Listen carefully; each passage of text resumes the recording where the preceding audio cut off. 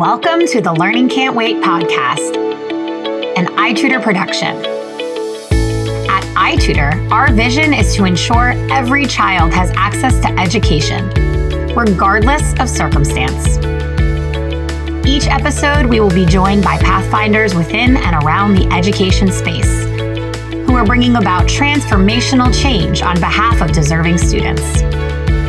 I am your host, Haley Spirabauer. Welcome back, everybody. Today's episode is with an individual whom I have recently met and now very much admire. Her name is Tafsheer Cosby. She is the Senior Director of the Center for Organizing and Partnership for the National Parents Union, and she is the co-founder and co-chief executive officer of Parent Impact. Tafsheer, welcome. Thank you so much for joining me today. Thank you so much, Haley, for having me on today. I also admire and respect you. I'm so happy we had a chance to meet. Thank you, Elizabeth, for connecting us. Absolutely. You took the words right out of my mouth. Tafsheer and I met when we were doing an interview about education on News 12 Long Island. And the rest is kind of history that now I know a whole lot about the type of organizing work happening around the country, led by organizations that Tafsheer is going to speak on today, but also getting to know more people. So I feel really grateful that we had that fateful meeting. Absolutely. I agree. So Tafsheer, you epitomize the idea of people in and around education, which are the types of guests that I have. You have both been in brick and mortar schools doing the work, as well as around brick and mortar schools doing the work. Why don't you share with our guests a little bit about how you got to where you are today doing the work with the National Parents Union and Parents Impact? Sure. So, when I got your information, it asked for like my origin story. And I was like, I feel like a superhero, like going through like you what very much are. Actually is. But I really equate the start of my story to being an advocate really through nurture and nature. My mother was my first advocate that I ever saw and I ever had like the opportunity to be advocated for as her child when I was in the K through 12 system. She showed me as a parent like how critical her role and her voice was, and being able to exercise my rights as a student and not be mistreated. So an example of that is I was enrolled in high school in a gifted and talented program in the VOTEC system. I was a pregnant teenager at the age of 16, and the school wanted to send me to a low-performing school with other pregnant teens. So my mother said, absolutely not. She advocated for me to stay in the school, continue on my current track. And I graduated from that school, top of my class, in the top 10 of my class, with my 1-year-old son who actually attended my graduation. So that's an example of the advocacy that I saw happen around me. So really knowing my rights, my school options, being able to advocate for my 3 children came naturally for me because it was literally something that I had seen done my entire life. What a beautiful example. It really was. Of the title of this episode, which is The Power of a Parent. That's just a power of parent or guardian, really speaks to how much impact both on your individual life and now your own children's lives. Wow. Absolutely. Absolutely. And, knowing my rights, right, and things that I had learned from my mother, what I started to see was, I was that big mouth parent at school. I'm going to be real and honest, right? Like I was the mother who was always like, what's happening with my children? Like making sure that I knew my rights and was really advocating for them. But what I started to see was that there were a lot of other parents who did not know their rights, who did not have the same education and opportunities to find out what their options were in their kids' schools. And a lot of their kids were, I'm from Newark, New Jersey. So a lot of their families and their kids were actually in schools where their kids were failing, right? Like they were being marginalized in these schools. So I said to myself, okay, these are things that I know how to do. Let me start hosting conversations with parents. Let me start talking to parents. Let me start offering my support to show up at schools with parents for meetings, to show up for IEP meetings, and really be that support for families to give them the information and resources they need to be able to fight for their kids' rights. So I started setting up meetings, and then I figured, this was one at a time. Let me find a way to be able to help larger amounts of parents at the same time. So I started setting up community groups. I started leading things like Girl Scouts, PTA, parent partnership teams, to really be able to share with other families what I knew and to help them effectively advocate. So all the while, I was actually working in corporate America through this. So this work that I was doing in the community was actually part-time work, but it really was my passion. Even as I worked in corporate America, it really was my passion to make sure that parents' voices were being heard and they knew their rights. So in 2010, which was a turning point, I was actually introduced to two of my mentors, Chanel Duns and LeVar Young, who are two of the finest New Jerseyans you'd ever want to meet, although LeVar is from Philly, but he's from New Jersey. They were bringing a New Jersey chapter of the Black Alliance for Educational Options to New Jersey. And they asked me to join them in the work. And I officially worked as a part-time community organizer for the first time as a paid organizer, which I didn't even know was a thing back then. And it was really through like their professional development and support and guidance that I was able to get information on effective organizing, learn about policy, how to communicate. And that really was a springboard for me to be able to start to activate hundreds and thousands of parents across Newark and New Jersey to really be able to effectively advocate for their children. So in January of 2020, when the National Parents Union got started, I was invited to our first convening, and I was asked to be a national delegate to be able to advocate nationally for families. So I happily accepted it. And really supporting parents across the United States, help them to step into their power is my calling and my path forward. And I'm happy to be able to support parents in this work every single day. So that is my origin story. Wow. So you just really spent your entire career dedicated to helping others learn how to be that type of family member the way your mother was for you to get the best for their children, which absolutely. That's incredible. That's absolutely incredible. So during your time in working amidst all these different organizations, even informally and formally, what have you landed on is this topic, this, title for our episode, the power of the parent? Yeah. I mean, that definition goes a lot of ways. But to me, the definition really is for parents to have like the authority to be able to execute their rights and be able to make decisions for their children, specifically when it comes to education, right? And all parents are endowed with that power within them, right? They are, I wholeheartedly believe that parents are the second stakeholders in any conversation regarding education because they're the decision makers for what choices they make for their children educationally. Their children are first because they're the actual receivers. But right, as a parent, right, what you really want to make sure is your child is having the best experience within a school building, but also that your child has equitable access to opportunity, right, that would launch them into a successful life. So in marginalized communities, parents have to fight for their right to even be able to be in that space to make decisions for their children. They're critical stakeholders. So for me, it's really having the right to make decisions for your children in education. And that, as you mentioned, looks different in different places for a variety of access barriers and structural systemic issues. So talk to me and talk to everyone. I think of this as a conversation amongst friends, and I realize our listeners are friends as well. But yes. Talk to all of us about what you've seen across the country to be the best advice you could give, or different outlets as they try to organize and support one another in this community engagement work. Yeah. So I think, the way that people traditionally think about community engagement, specifically in schools, it's usually an in-person meeting. It's where families come together, where they get information to learn, to share, to come up with solutions to problems that they face in their communities. And it really is cathartic, being in the room with other families, being able to share that same energy. During COVID, that was a challenge for a lot of folks who work in this space, right? Like not being able to be together, not being able to come together.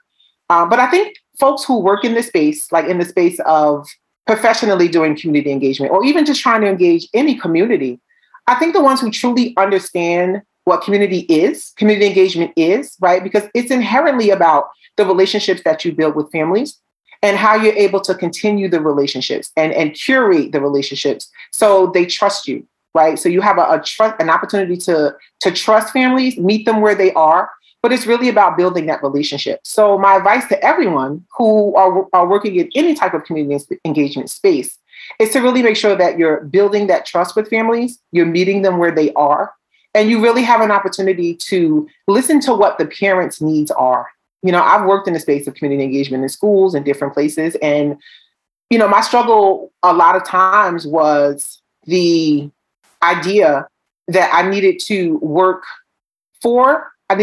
in a space of like telling parents what they needed instead of sitting back and listening to what it is that they need, and to be able to support them in a way that's helpful to them as parents and as a community, instead of just thinking about, what my lens is going to be able to help them. That message of listening more than talking is one that I hear come up a lot from folks that join this podcast, speaking very wisely about how they found the most dramatic impact in the work that they do, either with students or with teachers, or now we're talking about another stakeholder, which are families. And it really matters because we know this from anecdotal experience, it sounds like you're sharing right now, and also from research, that listening is even more important than speaking when you're trying to work together to solve problems. Tafsir, you spoke a little bit about the pandemic, and I know that it has changed dramatically the landscape of engagement.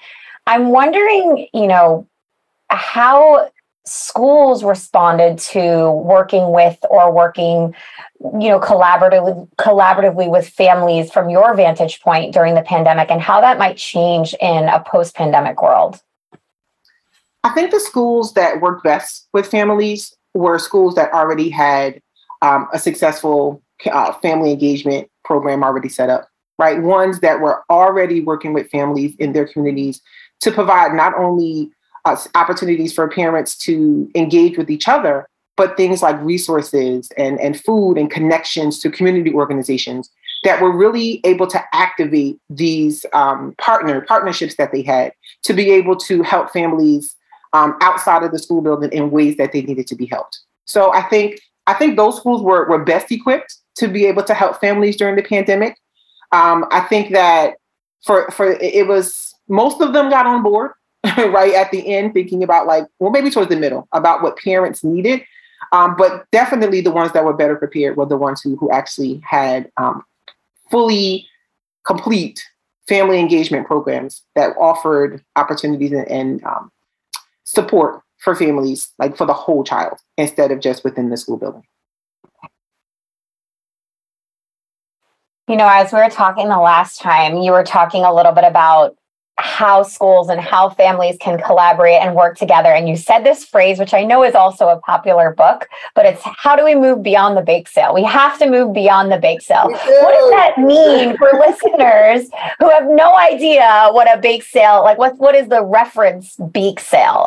Tell us a little bit about what it is and how we do it. So first, shout out to Ann Henderson, who wrote the actual book, Beyond the Bake Sale. I recommend that reading for one of the readings for all parent advocates, anyone who wants to really think about how you have that effective communication and engagement between parents and teachers. So shout out to Ann Henderson for writing that book. But the term Beyond the Bake Sale actually derived even before Ann wrote that book in communities, right? Where parent organizations within schools were not really assisting parents with what, again, they needed to have, right? I love a good bake sale as much as the next person, right? I love me a good brownie. I love a good cupcake. I love a katydid. I love those $15 boxes of katydids, right? But, I'm not saying that all parent organizations need to be fight, right? But where is the medium? Where is the middle ground for that? But really only focusing on fundraising, cliquish parent hierarchies, building, just really creating the space for some parents to be able to advocate, right, and building their personal relationship with school leaders is never going to support parents in the way that they need to be supported. It's never going to support the wide range of parents that you have in the school and families.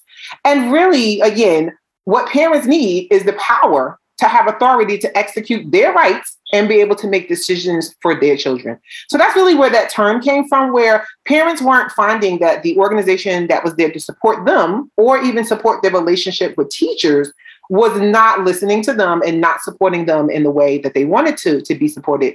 They were kind of individualistically building this opportunity for themselves, but not supporting parents. So that's kind of where that came from. Because I've been saying that for years. how do we make sure that parents are being supported in the way that their children need within the school, and really building that authentic relationship and that partnership between teachers and really everyone at the school, outside of just having the bake sale. Bake sales are important. Again, I don't want anybody to say like they are important. They are able to, these organizations are able to raise funds for student supports and things that families need within the school building. But how do we find a way to be able to effectively do both, and really support parents in the way they need to be supported? It's definitely a yes and. Yes. That phrase, like it's a do the bake sale and do the listening, do the advocacy work, do the real digging into community need and equity issues within your space, and help support one another to speak on that behalf and gather together to rally the efforts, right? So I'm sure that you've seen the more collective voices you have speaking on an issue, the louder the voices are to affect change. Absolutely. You can't do this alone. The more stakeholders you have at the table, right? And you're way more effective with the more stakeholders that you have at the table, because then you have everyone coming together to decide what's best for children, because that's why we do this work, right? We do this work for children. We don't do it for ourselves as adults. We do this to be able to provide what children need. So having those diverse stakeholder voices at the table, and really having everyone immersed in the educational system, having everyone educated, or the full educational system that parents choose for their children, goes a long way to making sure that parents understand their role, making sure parents understand what's needed to make this change, and working together in partnership to be able to make those changes for kids. Speaking of what's best for kids, Tafsir, recent news revealed that NAEP scores for 9-year-olds declined in math for the first time ever, and in ELA saw the largest drop since 1990. What are parent organizations, community groups saying about this decline? So first, that broke my heart. I had to like go into mourning. Like just I feel you. I feel it. Yes. Because it really spoke to all of the kids in America, right?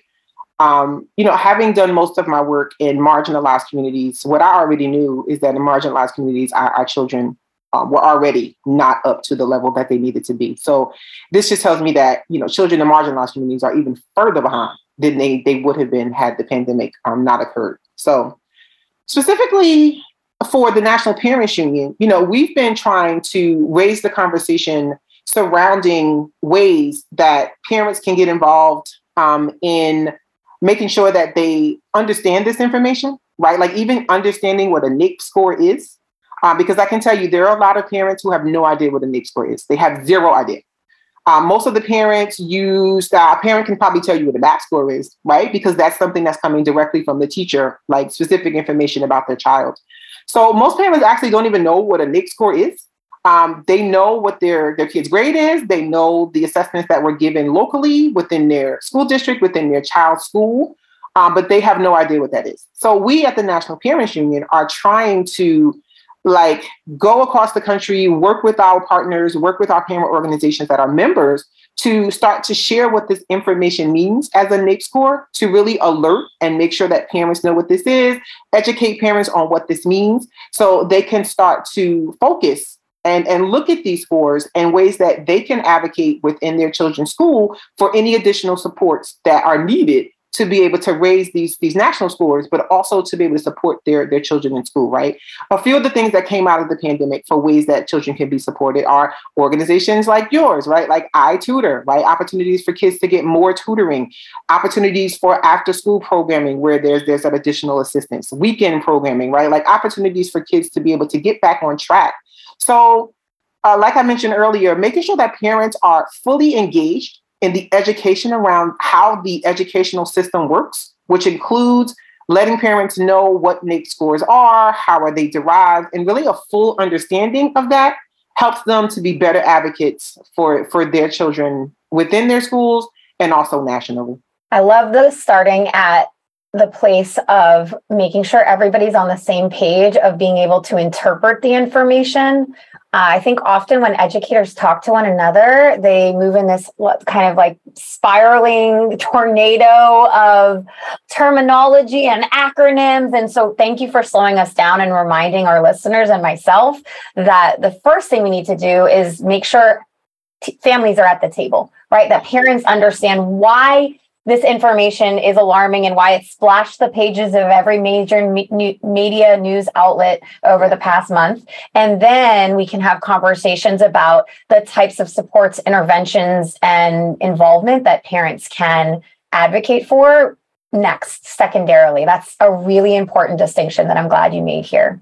Absolutely. Because, parents really want, to be able to help our children. We really want to be able to know what tools that are available and ways that we can be able to help our children while they're home, right? They spend a lot of time at school, but they spend a lot of time at home. So really that's part of our goal, to make sure that we are helping them in a way that helps them to be successful, and really in true partnership, right? When I hear people say, parent partnerships and like partnerships with the school, I think we also need to start defining like what that looks like effectively. Because we do have some schools that are working together really effectively, but then we have some schools that are not doing a great job with partnering with parents in an effective way.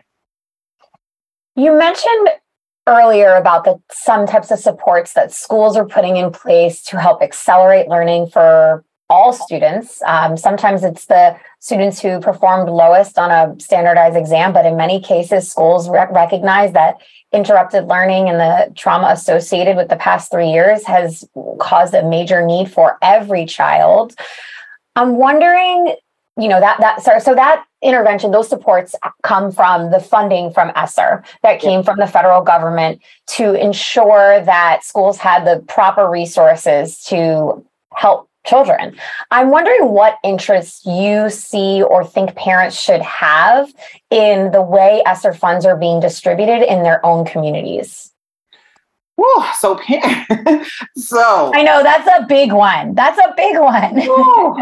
a big one. And that one is so close to my heart right now, because a lot of this funding, we're talking about a total of $1 billion in funding. Right? An unprecedented amount of funding that was given to our schools that, barring any pandemic that happens, the next 100 years, this will be the one time that we see this much money invested in student learning and supports. So through the National Parents Union, we've actually started in September of 2021, we actually started a campaign called EPIC, which is Everyday Parents Impacting Change, School Board Edition, where we provided training, we've provided toolkits that have been downloaded by over 600 parents across the country, which really spoke to and allowed parents to have that voice to how to speak to school boards about this ESSER funding. I don't know if parents know, or even, folks in the education space, I'm sure folks like, policy wonks, right? And teachers probably know this, but part of receiving the funding for state LEAs was to do community engagement, right? To actually talk to the community about how you need to spend this money. And again, that we can have a whole conversation about what effective community engagement looks like for the federal government, but like really to have the opportunity to host community conversations about where to spend this money. In our latest poll that just came out actually in September of this year, we actually showed that 56% of parents still do not know about this ESSER funding. So shame on the school districts for not doing their effective community engagement with really having conversations with parents about where this money is spent.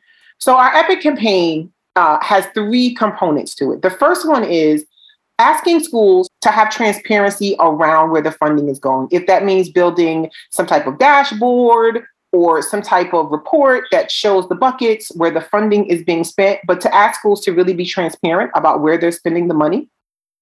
And then secondly, to make sure that you are hosting those community engagement opportunities for parents to weigh in on this funding, right? Making sure that at the board meetings, you are laying your plan out, you are showing your dashboard, and then asking parents their advice on like where they think the money needs to be spent.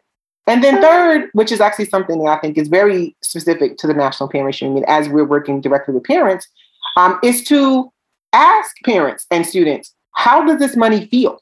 Right? Your school received $500 million. what feels differently? Were there additional opportunities for supports? Did you have any type of summertime learning? Are there free opportunities for kids to get tutoring, right? Like, what does it look like? What does it feel like to families on the ground to have their school receive this money and then have the money allocated? Part of what we were finding also with parents is that schools are not being transparent with the information surrounding the time frame for when this money is supposed to be spent. I've talked to parents across the country. Again, over 600 parents have downloaded our toolkits, and they're showing up at their school board meetings and they're asking these questions, and they're saying there should have been community engagement. Like, how's it being spent? Where's our transparency? And, you know, they're not getting the information that they need. And then some schools are telling parents that, oh, the money's already been spent, right? Like, oh, there's no more money to be spent, right? And we know, right, with the information that we have about the ESSER funding and the timelines, that there were 3 distinct funding spaces that were given to schools. So you have like your ESSER 1, your ESSER 2, your ESSER 3. And this September was the deadline. End of this September, this year, is the deadline for the ESSER 1 money to be spent. Next year is the deadline for ESSER 2. The year after that is the deadline for ESSER 3. I just read an article where schools were actually still being given the opportunity to extend that deadline. And those are extenuating circumstances. That's not like open for everyone. But there's still opportunity to spend this funding. What we're finding is less than 10% of school districts across the country have spent their ESSER 3 funding, which was actually the largest bucket of money. And that particular bucket of money, there should have been 20% that was held back and dedicated specifically to student supports. So I think parents are crucial in these conversations, showing up to their school board meetings, being able to go and download our toolkit, which actually asks you 5 questions that you can ask your school board. It gives you information about like what ESSER is, what ARP is, and ways that you as a parent can start to ask some of these questions. And then we are convening focus groups across the country with parents because some of the money has already been allocated, right? We're already into, 2 years of the funding. So how does it feel, right? Like, has the money been spent in ways that are supportive to your child? Has the money been spent in ways that it is actually enhancing the culture of your school or enhancing the school building, right? Like, do you feel safe there? Does it feel clean, right? So, parents as stakeholders in this conversation is not something we would normally have been in, right? Going to school board meetings, but we are galvanizing parents across the country to show up for those school board meetings to be able to ask these questions of their local school boards. And then specifically, that campaign actually ends in December of this year, but we've built this into the fabric of how we're going to work with parents across the country to ask these few questions with any funding source that happens regarding education.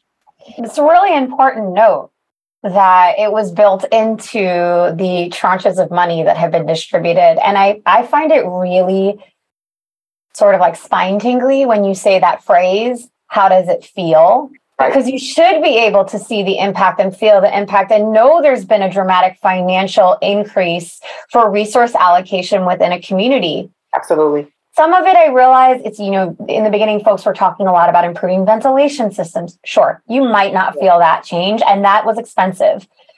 But when schools, there's a high upper 90% of schools that have one-to-one devices for students right now that didn't have them before the pandemic. A large chunk of that were not apparent before the pandemic. That feels different. Yes. What interventions have been provided for social and emotional support? Academic support. I love the point about climate and community. We know that students in a strong community and climate are more likely to attend school. We know that teachers are likely to stay in the profession. Yes. It is beneficial all around to have a positive school culture and climate. So this money is purposely allocated for those specific types of spending. And so you want the students and the families to be able to know there's a difference and feel that difference. Absolutely. And we've been talking to, some school districts who are doing some out of the box things, right? One of our partners we work with, Edunomics Lab, has an amazing tool to be able to look at, to download. So if you haven't already, please take a look at that tool. It's amazing.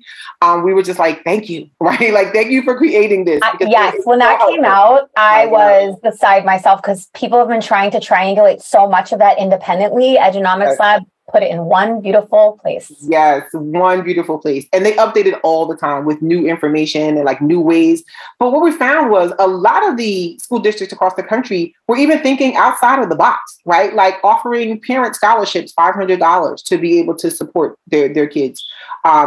Some schools we even saw are offering opportunities for kids to do in the summertime to do experiential learning, right? In the summer and like the fall time now, like when school first started, go outside. There was a school district in New Jersey that had some engineers come and like their kids built a canoe, right? So like offering ways to think about this money outside of the box of just thinking about it from like things you can do maybe within the school building. But again, asking parents, asking students, asking teachers, right? I'm sure teachers know 1,000 ways to be able to spend that money on support for their children. Right. But something else I also, press to a lot of folks when we're thinking specifically, for teachers, I think teachers already have information about things that work, right? So like, especially things like the science of reading, right? Like teachers already have something that they know that works. How about schools actually listen to teachers and invest in things that teachers know actually work for kids? That's a novel idea. But it's a good one, though. It's a really good one. I mean, invest in what already works. Yeah. Listen to your teachers. Tafsir, this is the hardest thing to do right now, but I have to, I'm like, I could have this conversation for days, both as a teacher, lifelong educator, also as a parent. But I'm going to ask the final kind of wrap-up question for our conversation today. And I am in this bucket. So really, you're thinking about me here, but you're thinking about the whole community of new parents that have newly school-aged children. So what advice would you give a parent or guardian of a newly school-aged child? Oh, I love the pre-K and kindergarten parents. They're so excited. They're so new. Everything is so new. Fresh. I love them so much. I remember the spark that I had with my children when they were like newly, into the school building. So a couple of things I would give advice on. First, keep that energy, right? Like keep that same excited energy about your child moving into this space of education and learning that is going to be there to support them along their life journey. Second is to know your rights, right? Like know your rights as a parent. Try and learn the educational system that you've chosen for your child in and out, right? Like know how it started, know some of the policies that are being passed for it, know some of the policies about how it began. So definitely know your rights, and then make sure that if there is a community engagement specialist or someone who's doing community engagement at the school, make sure that you create a relationship with that person. Right, that person is going to be able to help you with any supports that you need through the school building. And most importantly, build that relationship from the very beginning with your child's teacher. Build that relationship is going to be everything.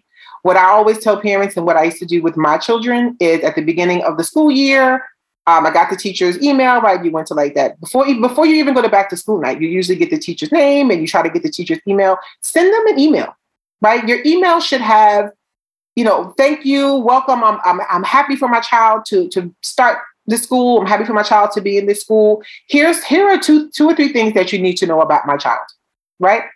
And then here are 2 or 3 things that you need to know about me as a parent. I'm looking forward to connecting with you. I'm looking forward to this school year. Here are all of my contact information. Here's my email, here's my phone number, right? These are ways that you can get in contact with me, but really starting to build that relationship from the very beginning, letting the teacher know who your child is, letting the teacher know who you are, and not just from a lens of like what you expect from the teacher, but like what kind of parent you are, right? Like I am a kind of parent who is going to dedicate an hour a night to work with my child. I'm the kind of parent who's able to come into the school to help out. I'm the kind of parent who can show up to be able to advocate for things that teachers need, right? Like let them know who you are as a person and start to build that relationship from the very beginning, because that is going to make all the difference when your child is just in school and then as they move through the K-12 system. But keep that same energy, parents. Please keep that kindergarten energy, because by the time your kids get to high school, it really starts to wane. I'm taking notes here as a parent of a first grader and then a little one. I'm taking notes. These are excellent pieces of advice for newly school-aged parents and guardians. A time that is so critical in your kids' education journey. But Tafsir, I just have to say thank you so much for coming on the podcast today, sharing so much of yourself, your work, and your hopes for how parents can engage in and around schools. It is incredibly powerful. And I feel enriched just from listening to you. Thank you, Haley. I appreciate this time spent with you. And, we can talk for hours about this thing. We probably will. Maybe we'll get on another episode coming up soon. We can talk about all the topics we didn't cover today. How does that sound? Absolutely. That sounds amazing. Thank you so much. And thank you to everyone out there for doing this important work, right? Again, this is for children. We do this work for children. It is our passion. We want to make sure that children have the best opportunities in life as they possibly can have. So thank you to all the stakeholders who are part of the educational system, making everything better for children across the country. Thanks for listening to the Learning Can't Wait podcast. If you liked what you heard, please rate, review, and share this episode. Be the first to know when we have a new episode by subscribing wherever you listen to podcasts. If you'd like to be a guest on the show or have a suggestion for an episode, email us at podcast@itutor.com.